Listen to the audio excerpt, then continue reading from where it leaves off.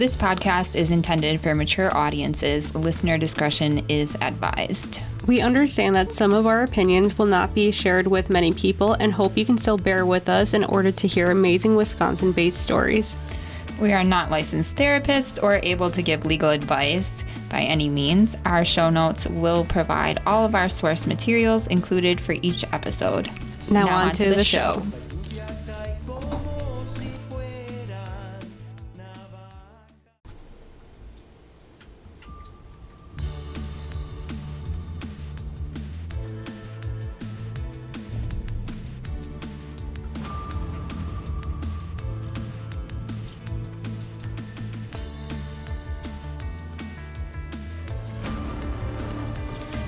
Welcome back to All the Sins of Wisconsin. I'm Fallon and I'm here with Mims. How are you? I'm doing great. Feeling fab. You have really great energy today. I know, I'm feeling it. Yeah, I could feel it when you came in. I was kind of grumpy and you just came in like a bright shining light on my day today. Oh, I love it. Yes. It wasn't even like a special or any particular day today either. It's just, I think I was in a slump before. I was in a slump and finally I'm like coming out, just punching through. I love it. Thank you. Yeah. So here I am and here you are. Yeah, I think I'm just tired. I haven't taken a day off in a lot of days because I'm working on my studio. Yeah, that's so amazing. I'm so happy for you. It's been a long time coming. Yes. So this is your formal announcement of this? Oh yeah, let me do the formal announcement. Yeah. I'm opening Captivation Creative Studio here in Appleton. So hopefully I don't have any stalkers listening. Right. But it's going to be for photography and podcasting and like a collective space for artists. So if there's any artists listening that need somewhere to display their work for sale, Yes. DM me. Yes. So just good energy here. Very accepting. Yeah. Open space. Yeah, all races, genders, sexual orientation, whatever, I do not care. No. Is open for everyone. Yeah. So that's really exciting. Super excited. I'm Look going at to be you. really excited when it's done because, man, is that a lot of work. Because we're also opening up a new boutique at the same time, so doing the most. Right. Well, that's really amazing. Great steps. Thank you. Okay. So there was the Chicago shooting. Yeah. Do you remember that? It happened last week. Yeah. Highland Park. 33 shots, 1 killed. It was over the weekend. Yeah, so it was crazy on the 400 block of North State Street. Just, I don't know, it was just a drive-by shooting apparently. That boy that did it was crazy. I don't know what he was thinking. I'm reading here, it was a boy? Yeah. Oh my god. Well, Yeah. I guess he was a man. He was a young man. Gotcha. Yeah. I just don't know what would possess somebody to do that. I don't know. And these things, like, my kids wanted to go to the fireworks and stuff, and I was like, I just don't feel crowds right now No. at all. Like, normally I would like to go and sit out there, even though there's no independence in America. But I was like, I still like fireworks. Yeah, absolutely. But this year I was like, I just don't feel comfortable being in a huge crowd right now. Yeah. Yeah. I also feel anxious too. Yeah. I don't ever leave my house anymore. Yeah. But that's for personal reasons and and anxiety reasons. So, but yeah, it's a cruel world out here. It is. I don't really go anywhere but home and the studio. Yeah. Your safe spaces. Yeah, my safe places. Yeah. Yeah, I don't really do any big public things either. Yeah. No. But we're going to do a convention. Right. Yeah. And you all know about that, so we should be seeing all of you. We'll be there with all of our anxiety. Yes. So if you come up to us and you see that we're sweating, it's because we're riddled with anxiety. So, no, but we'll love to see everybody there. Yeah, we will. I'm sure it'll be a great warm environment. Yeah, yeah. And you know what? There's going to be some crazy motherfuckers there too. So, like, I'm not too worried about it. Yeah. So, it'll be great. fuck with us. Yeah. I mean, we're crazy too, so. Facts. Anything else that you have? I don't think so. Okay. So let's just get on with it. Get on with the show. Okay. Okay. I am first. Yeah, I am. Okay. I had to look that up before because we don't know what's going on. Because we don't have a Steven. We don't have a Steven. We need a Steven. Oh, I know one thing I wanted to talk about. Okay. That I don't like to have to talk about. Did you hear about Billy Jensen's issues? Oh, is this gonna bring me down? Yeah, like they canceled the Murder Squad and everything. Oh, why? Because Billy Jensen was apparently not very nice to women. Oh, come on, dude. Yeah. I love them too. Me too. Oh, what the fuck? I was a huge fan of Billy Jensen. Do you know what? I didn't read all of the stuff, but That's okay. And if you guys don't know what we are talking about, Billy Jensen is on a podcast with Paul Holes, who we all love. It is... My goodness, how do I not know this?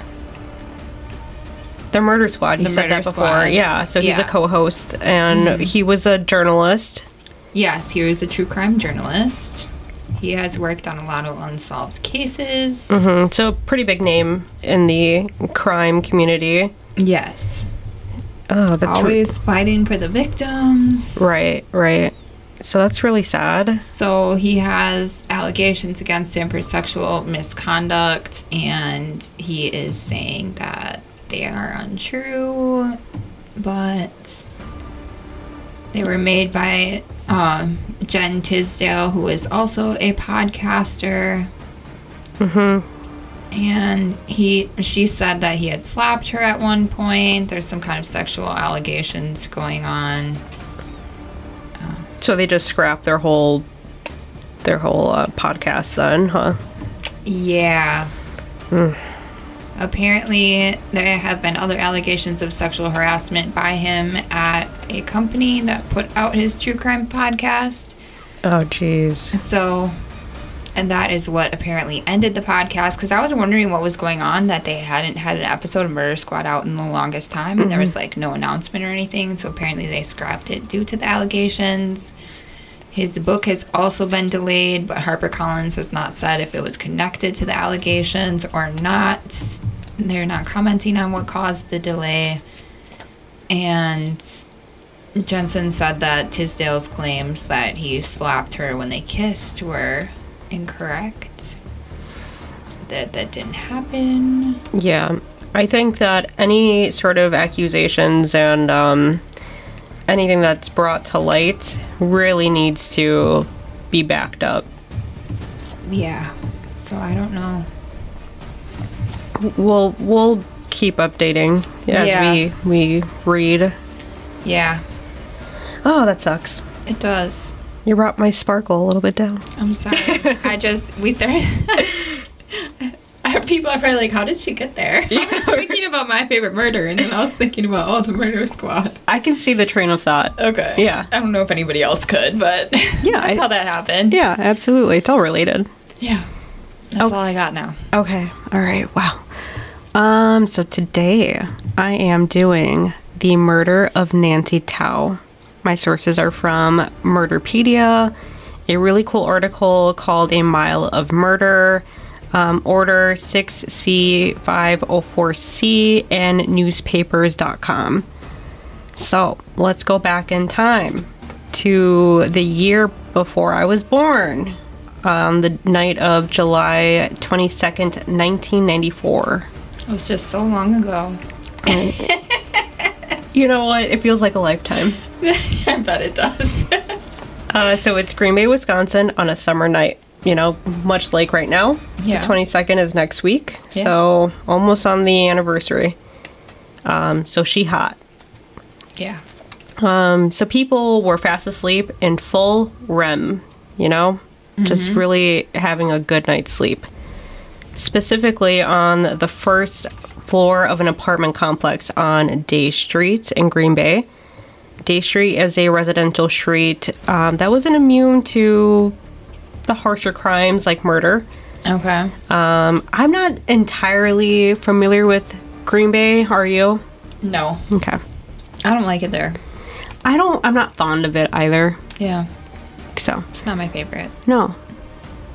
So it's located on the city's near east side. It measures approximately 1 mile in length and includes many lower to mid-level income families and a mix of rental units and owner-occupied housing. So pretty, middle of the road. Yeah.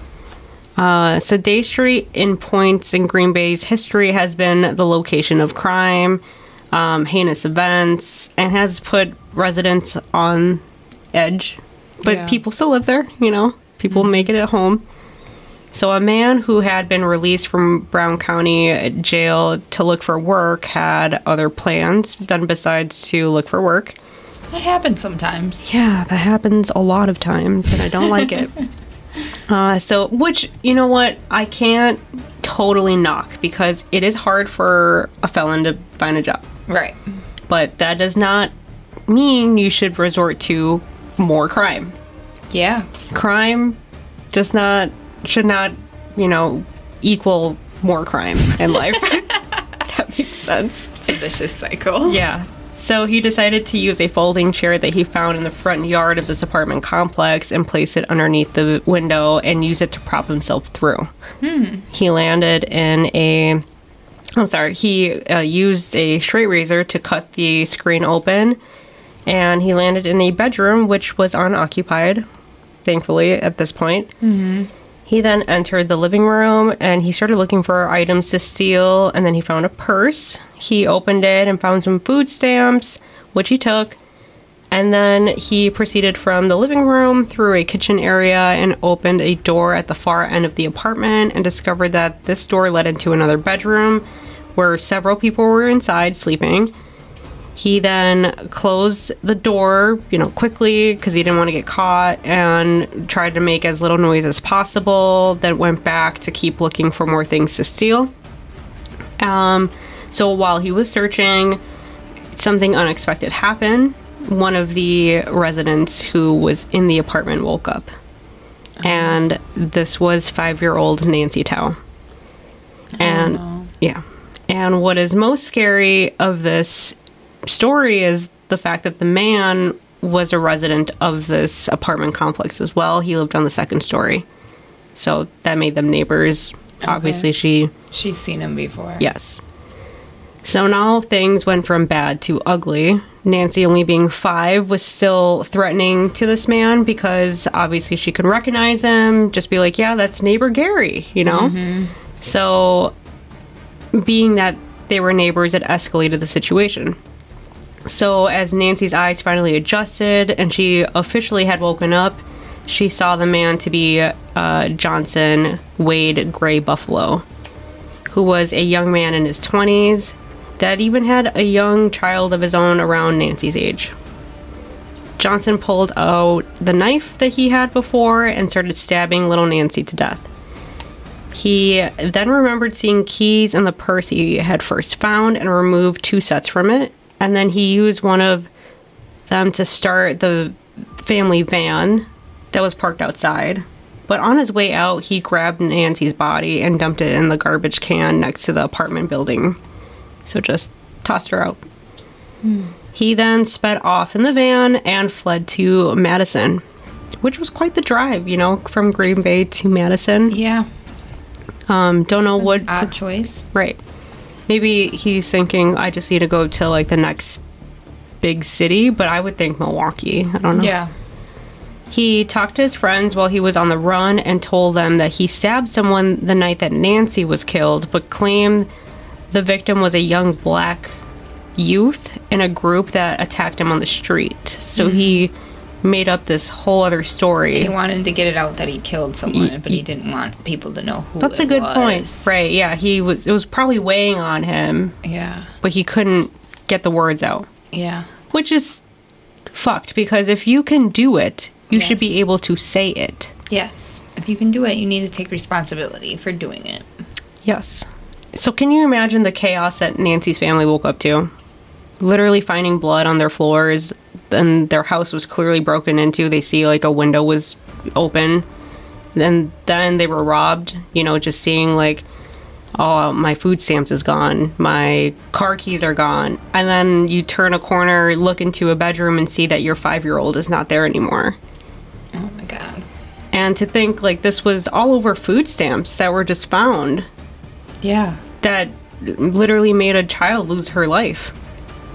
So Nancy's mother placed a call to 911, and she was, at first, they didn't realize that Nancy was fully missing. They were just like, we've been robbed, like some people, or something was stolen. So she called and she said, we were broken into. And then she was dismissed. They're like, nope, this isn't an emergency.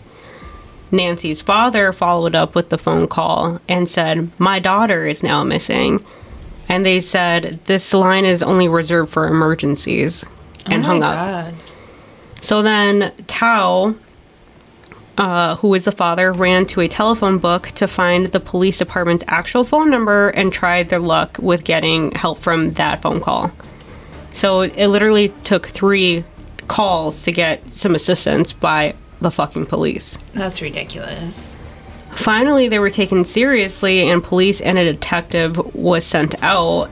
Her family searched for Nancy's body and found her in the dumpster outside the family's apartment where she was put.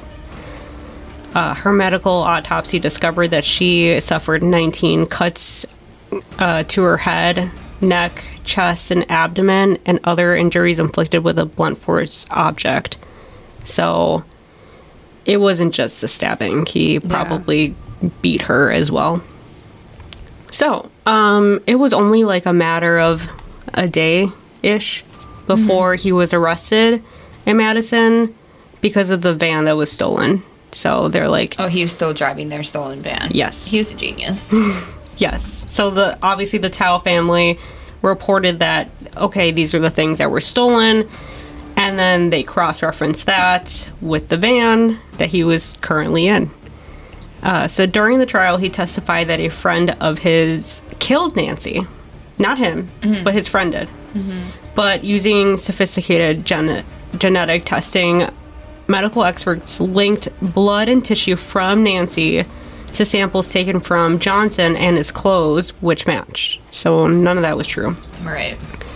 So Brown County District Attorney John Zawowski called Johnson a good excuse for the death penalty, and that this person who cannot be on the street at all. Which is like, wow, could you imagine being called like, this is why we have the death penalty? Right. Because of you. Yeah. I mean, who kills an innocent child? Yeah. Just for like waking up and being like, what are you doing in my house? Yeah. This is... How much trouble was he really going to be in for stealing some food stamps? I would have been like, you know, it's just fucking food stamps, I'm out of here. Yeah. Like, you didn't see me. This is all a dream. Yeah, I would have played it off too. It's like, I'm not really here. Yeah. So ultimately in 1995, Johnson Gray Buffalo was found guilty by an 8-woman, 4-man jury that deliberated for an hour and 45 minutes. Oh, they were like, yeah, you're guilty, fuck you. Yeah. So they found him guilty of first-degree intentional homicide and was sentenced to life in prison. His fingerprints were found on a storm window and on a fan in Nancy's room, which I was like, why were you touching the fan? But, okay. One of the jurors stated they didn't even really need the DNA evidence, that the print on the fan, it gave it away that he was there and he had blood on him too. Yeah. So, Brown County Circuit Judge Donald Hanaway sentenced Johnson Gray Buffalo, who, like I said before, was 20 at the time, to mandatory life prison and extended his parole eligibility to his birthday in 2070. Circuit Court Judge Hanaway sentenced Johnson to additional 20 years in prison for armed burglary of the Tao home and ordered that he serve the sentence after the term for the murder that until it was completed. So Gray Buffalo gave no statement before sentencing. He was quiet throughout the whole trial. Didn't have much to say, which I don't know what you could say. Yeah.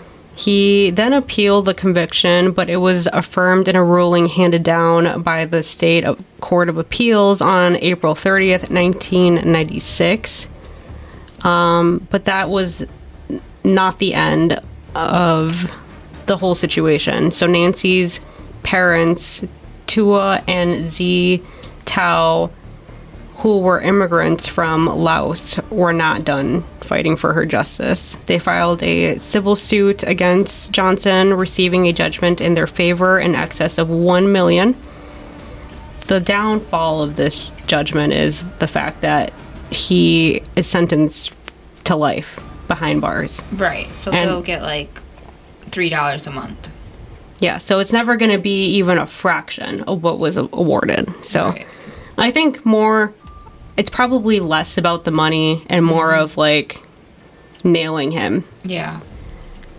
He was sent to the Green Bay Correctional Institution to serve his sentence, and Johnson heavily immersed himself in the rituals of his Ojibwe nation, which eventually led to him filing a federal lawsuit against the Wisconsin Department of Corrections on October 8th, 2003.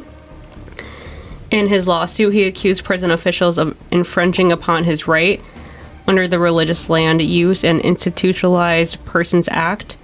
They basically took away, or they told him that he couldn't practice what he was practicing, that it was, like they would cut him off, they would kind of like badger him, they would, you know how prisons work. Mm-hmm. So the case is officially known as Gray Buffalo versus Frank, who was one of the defendants. I don't know if I really want to get into all of it because I don't feel like that's pertinent to what happened to Nancy. But if you want to go look at it, I have the link in the show notes. Okay. So the case aroused a lot of shock and anger in the local community, especially the Hmong community. Yeah. Since, this was kind of like my case last week. They're really tight-knit. Yeah. And, this area was really heartbroken that something like this could happen in their neighborhood. Yeah. So her father stated, "Nancy can rest in peace now that her murderer has been convicted. We're looking for brighter futures and hoping for the better," end quote. So her father had a really cool backstory. He fled from a refugee camp from Thailand in 1987 and started a new life here in the United States. He thought that his life turned a new leaf. He got a good job. He had a social life. He had a growing family. And he was free from being in a refugee camp. He was an actual person with a life. Right. And to him, after everything he went through, nothing compared to him losing his 5-year-old baby girl, being just ripped from her home and from their lives all in one night. So after the traditional Hmong funeral, 100 friends and family showed up to honor Nancy Tao, and she lived for only 5 years, but she was so loved and she touched so many people's lives. Yeah, that's so sad. This one's for you, Nance. That's why I barely sleep. Yeah, I mean... Like the other day, Zamara was walked down the stairs, and I was sleeping on the couch, and as she walked down the stairs, I asked her what she was doing, and she said, "Do you actually sleep, or do you just pretend to be sleeping? Because I hear everything." Do you? Oh my god, I could not live that way. Yeah. I could not live that way. As soon as my head hits the pillow, I'm like, blink, blink, out. Really? Yeah. How do you do that? I have no idea. I've been doing it since, ever. No problems. I was telling, because I'm really close to the post office people. Yeah. Of course you are. Shout out to Sam and Sid. Anyways, so yeah, one of them was like, "Oh, I sleep good at night. I got no issues with the Lord." And I'm like, I got some issues, but I still sleep good at night. I love that. Right. Yeah, so he's like, "You gotta say a prayer every night, and I go to sleep fine." I'm like, "All right, Sam." So that's a wrap on mine. Okay. Today I am telling the story of Ralph Armstrong, who served more than 28 years in prison for murder before his conviction was finally overturned by a judge in 2009. So this is a really interesting one. Yeah. My sources today are theinnocenceproject.org and forjustice.org. So on June 24th, 1980, Cherise Camps was a 19-year-old student at UW-Madison, and she was found naked and face down in her bed after being strangled to death in her apartment. And the belt of her bathrobe was found draped over her back, which I'm assuming that's probably what she was strangled with. I don't know. Yeah. So the police began investigating. They were collecting clothing and evidence from her apartment, along with hairs and fingerprints. And they found out that the night she died, she had been partying and doing drugs with Ralph Armstrong, his brother Steve Armstrong, and some others. Ralph admitted to police that he had been doing cocaine with Cherise earlier in the evening in her apartment, around 9:30 that evening, he said, and then they had left out to go meet up with their other friends for the night. Okay. And somehow Armstrong owed Cherise's boyfriend $400. He had given him some kind of loan. I'm sure it had something to do with drugs, but... Yeah, that seems like a drug loan. Yeah. Witnesses said that they did see Armstrong handing Cherise cash that evening. Like he had started to make the payment back to her. Mm-hmm. That's going to come up later. Okay. One of Camp's neighbors talked to police. He said he had been sitting out on the porch on the night of the murder and that he had witnessed a man who he described as lean and muscular drive into the neighborhood in a black and white car and then park somewhere out of sight around 2:30 a.m.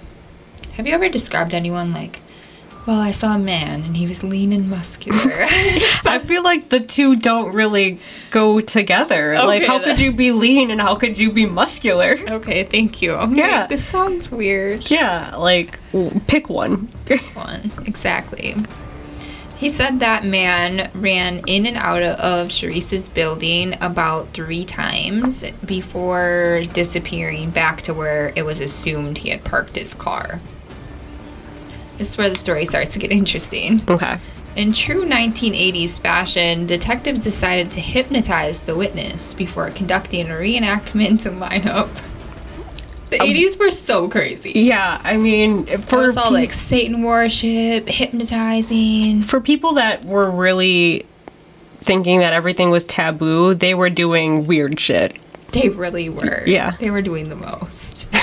Okay, so the detective and the hypnotist said they admitted that they were looking at photos of Armstrong and his vehicle during the hypnosis session, but said they did not let the witness see these pictures. Why would they do something like that? The witness, however, said that he, in fact, did see these pictures during his interview/hypnosis session. Nope. Throw that out. Mm-hmm. And the witness originally had said that the suspect was about 5'3" to 5'6", with a long nose and bushy eyebrows. So, relatively short. Short, lean but and muscular. Lean and muscular. Hairy man. Hairy with a long nose. What a guy. It was Ernie. Or Bert.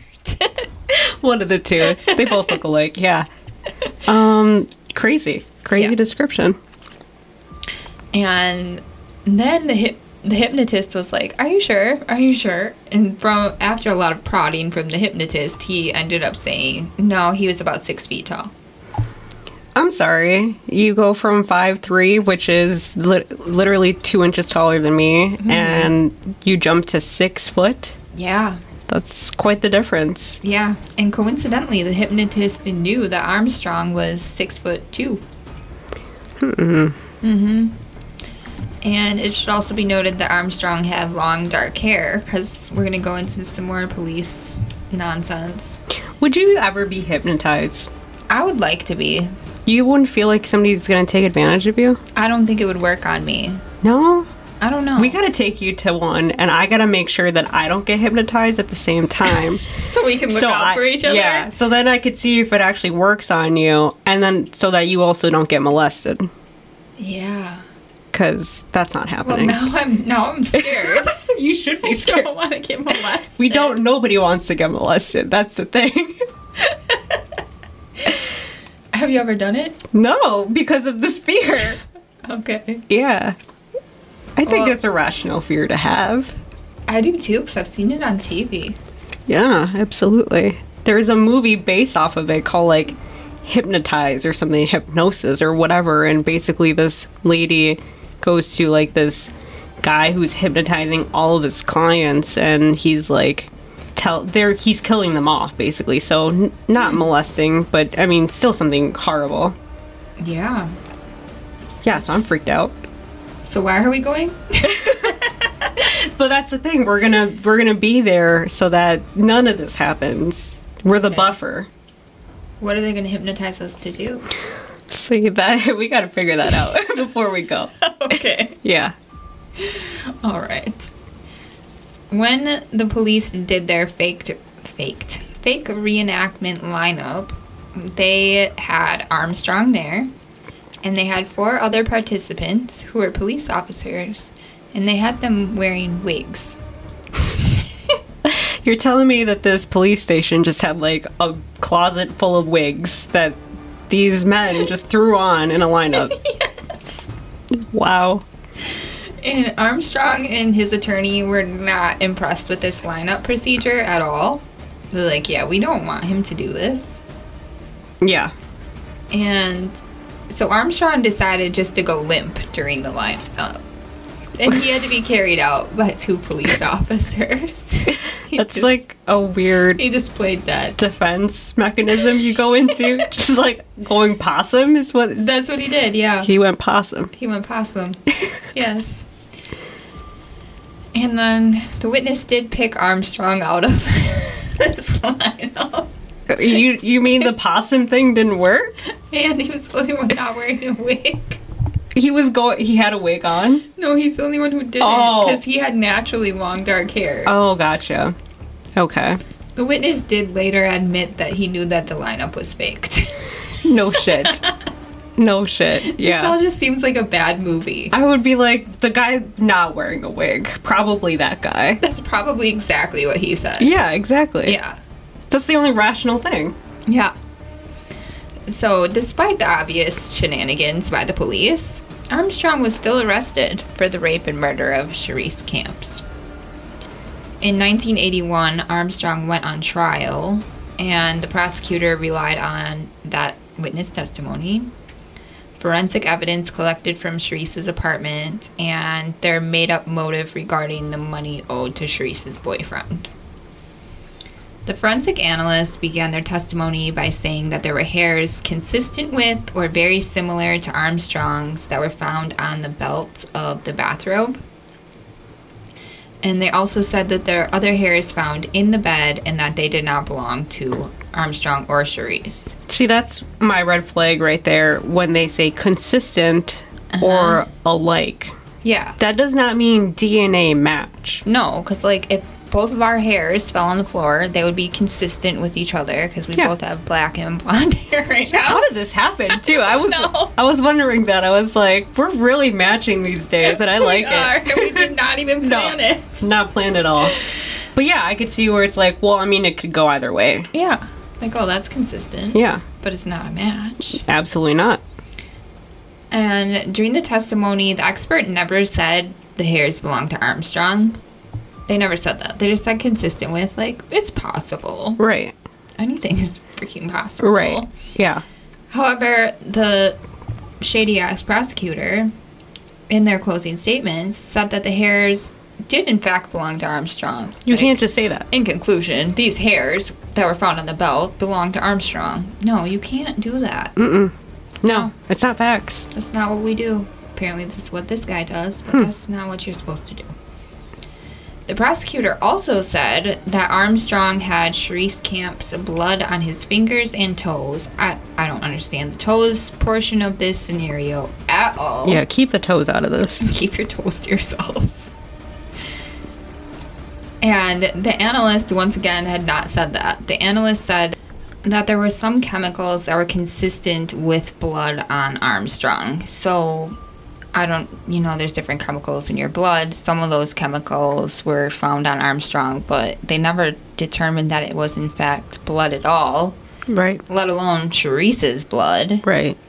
It Tell could me have why been- there's no testing in this whole thing. Well, this started in 1981.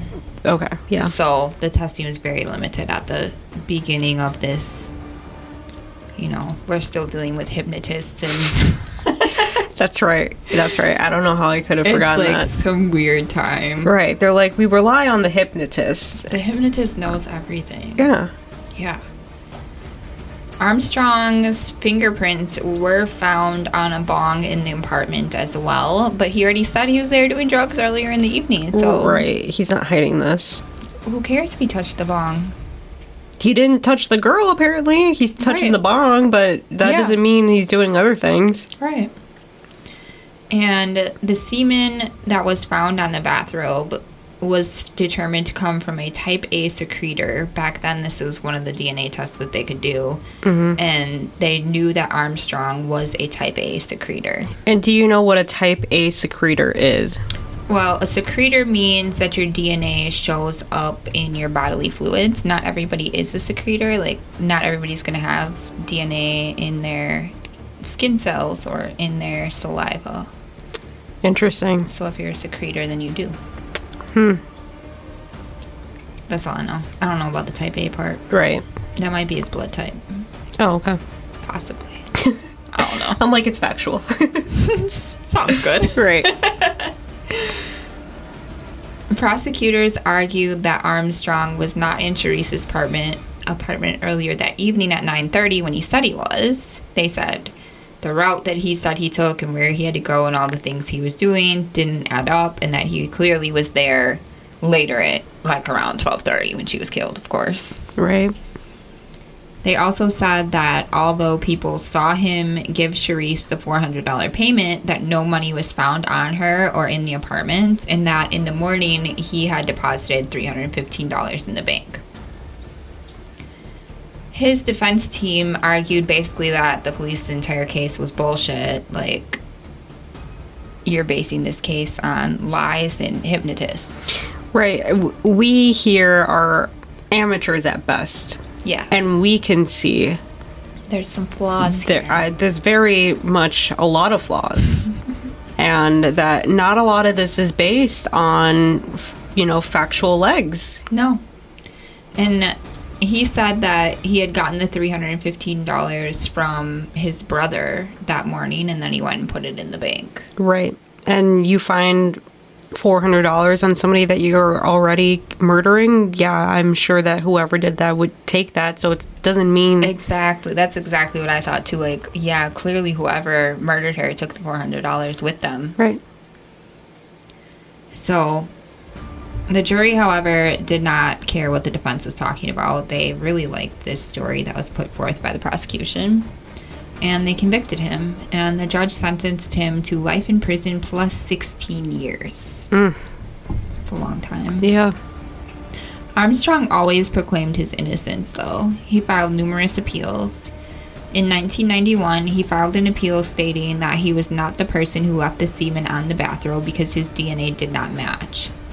And the appellate courts claimed that this evidence was only circumstantial, and his conviction was upheld. I don't get it. I don't get it either. Wow. Then in 1993, our great friends at the Innocence Project became involved with the case. And then finally in 2001... Damn, dude. more advanced DNA testing was available, and it was conclusively decided that Armstrong was excluded, and also Sherese's boyfriend were excluded from being the contributor of the hairs on the bathrobe. So although they were consistent, they were in fact not his. Wow. Despite the prosecutor claiming that they were. Yeah, they were not his, they were not the boyfriend's, they came from somebody else. The fact that, like, a person in court, when you have to swear that you're, you know, speaking the truth, can bold-face lie like that and condemn you to something so serious. He took his life away. Yeah, he's the worst. How do you sleep at night? Oh, it gets better. Oh, okay. I'm going to fill you with rage on this one. I'm already filled. Okay, just wait. Okay. And then the semen on the bathrobe was linked to her boyfriend, which, I mean, it's her bathrobe and that's her boyfriend, so makes total sense to me. Semen will be found. It will be. In 2005, after this DNA testing, Armstrong's conviction was overturned by the appellate courts and he was granted a new trial.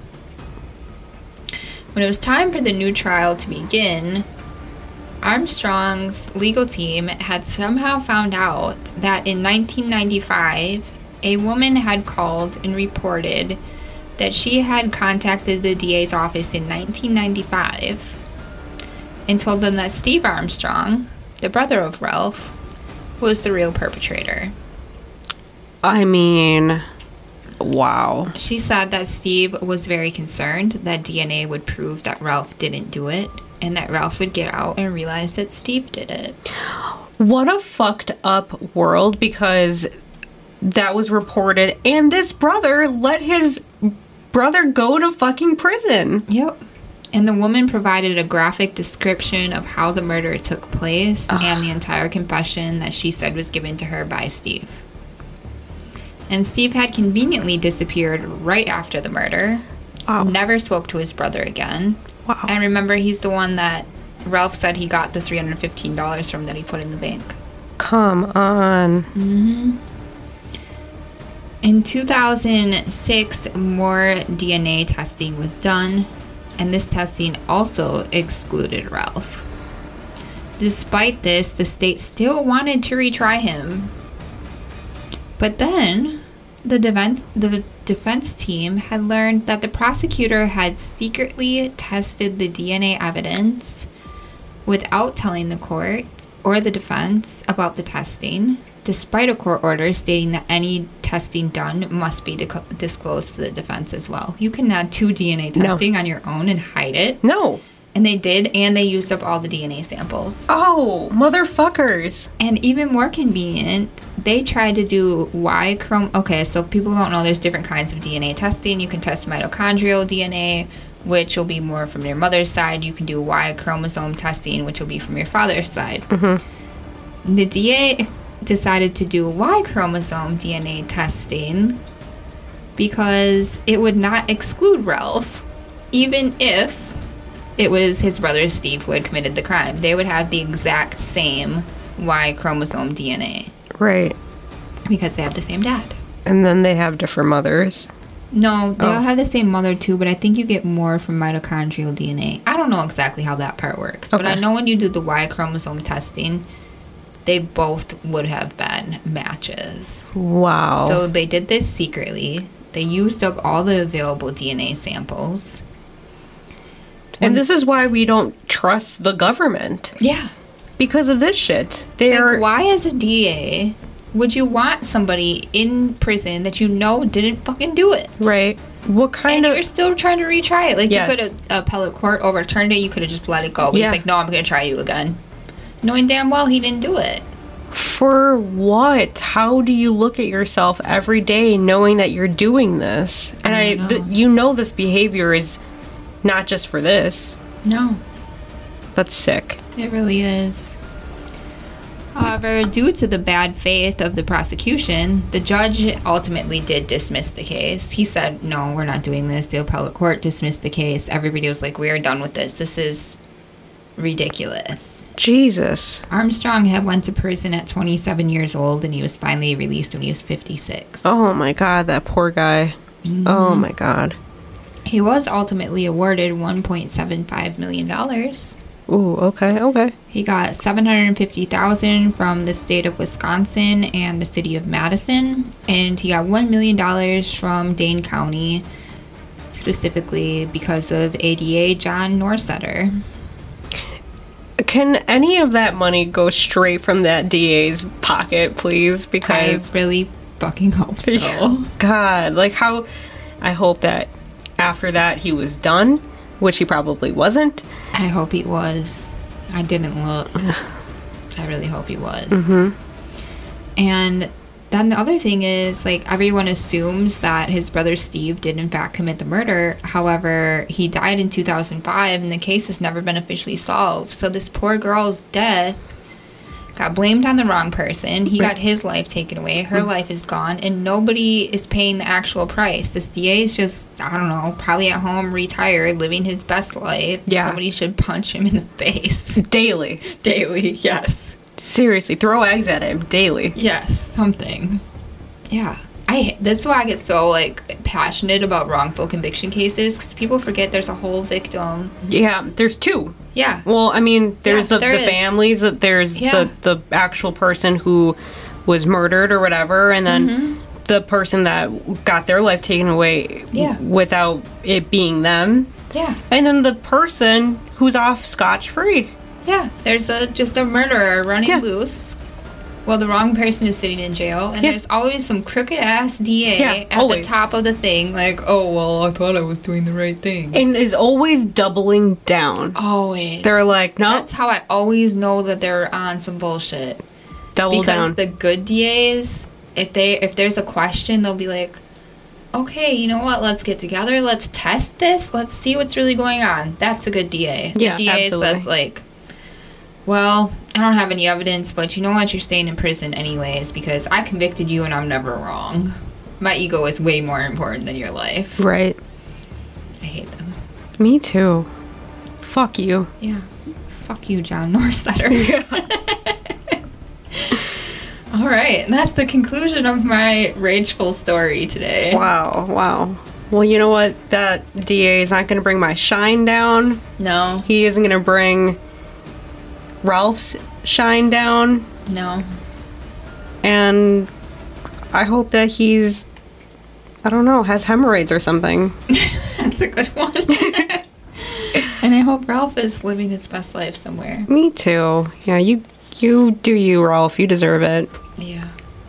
At least he, 50 is old, but you still have a whole life. Yeah, and now he doesn't have to work. Great. Well, he can just live his best life. Right. So do you. Yeah. And do you guys. Yeah. And we love you. We do. Bye-bye. Bye.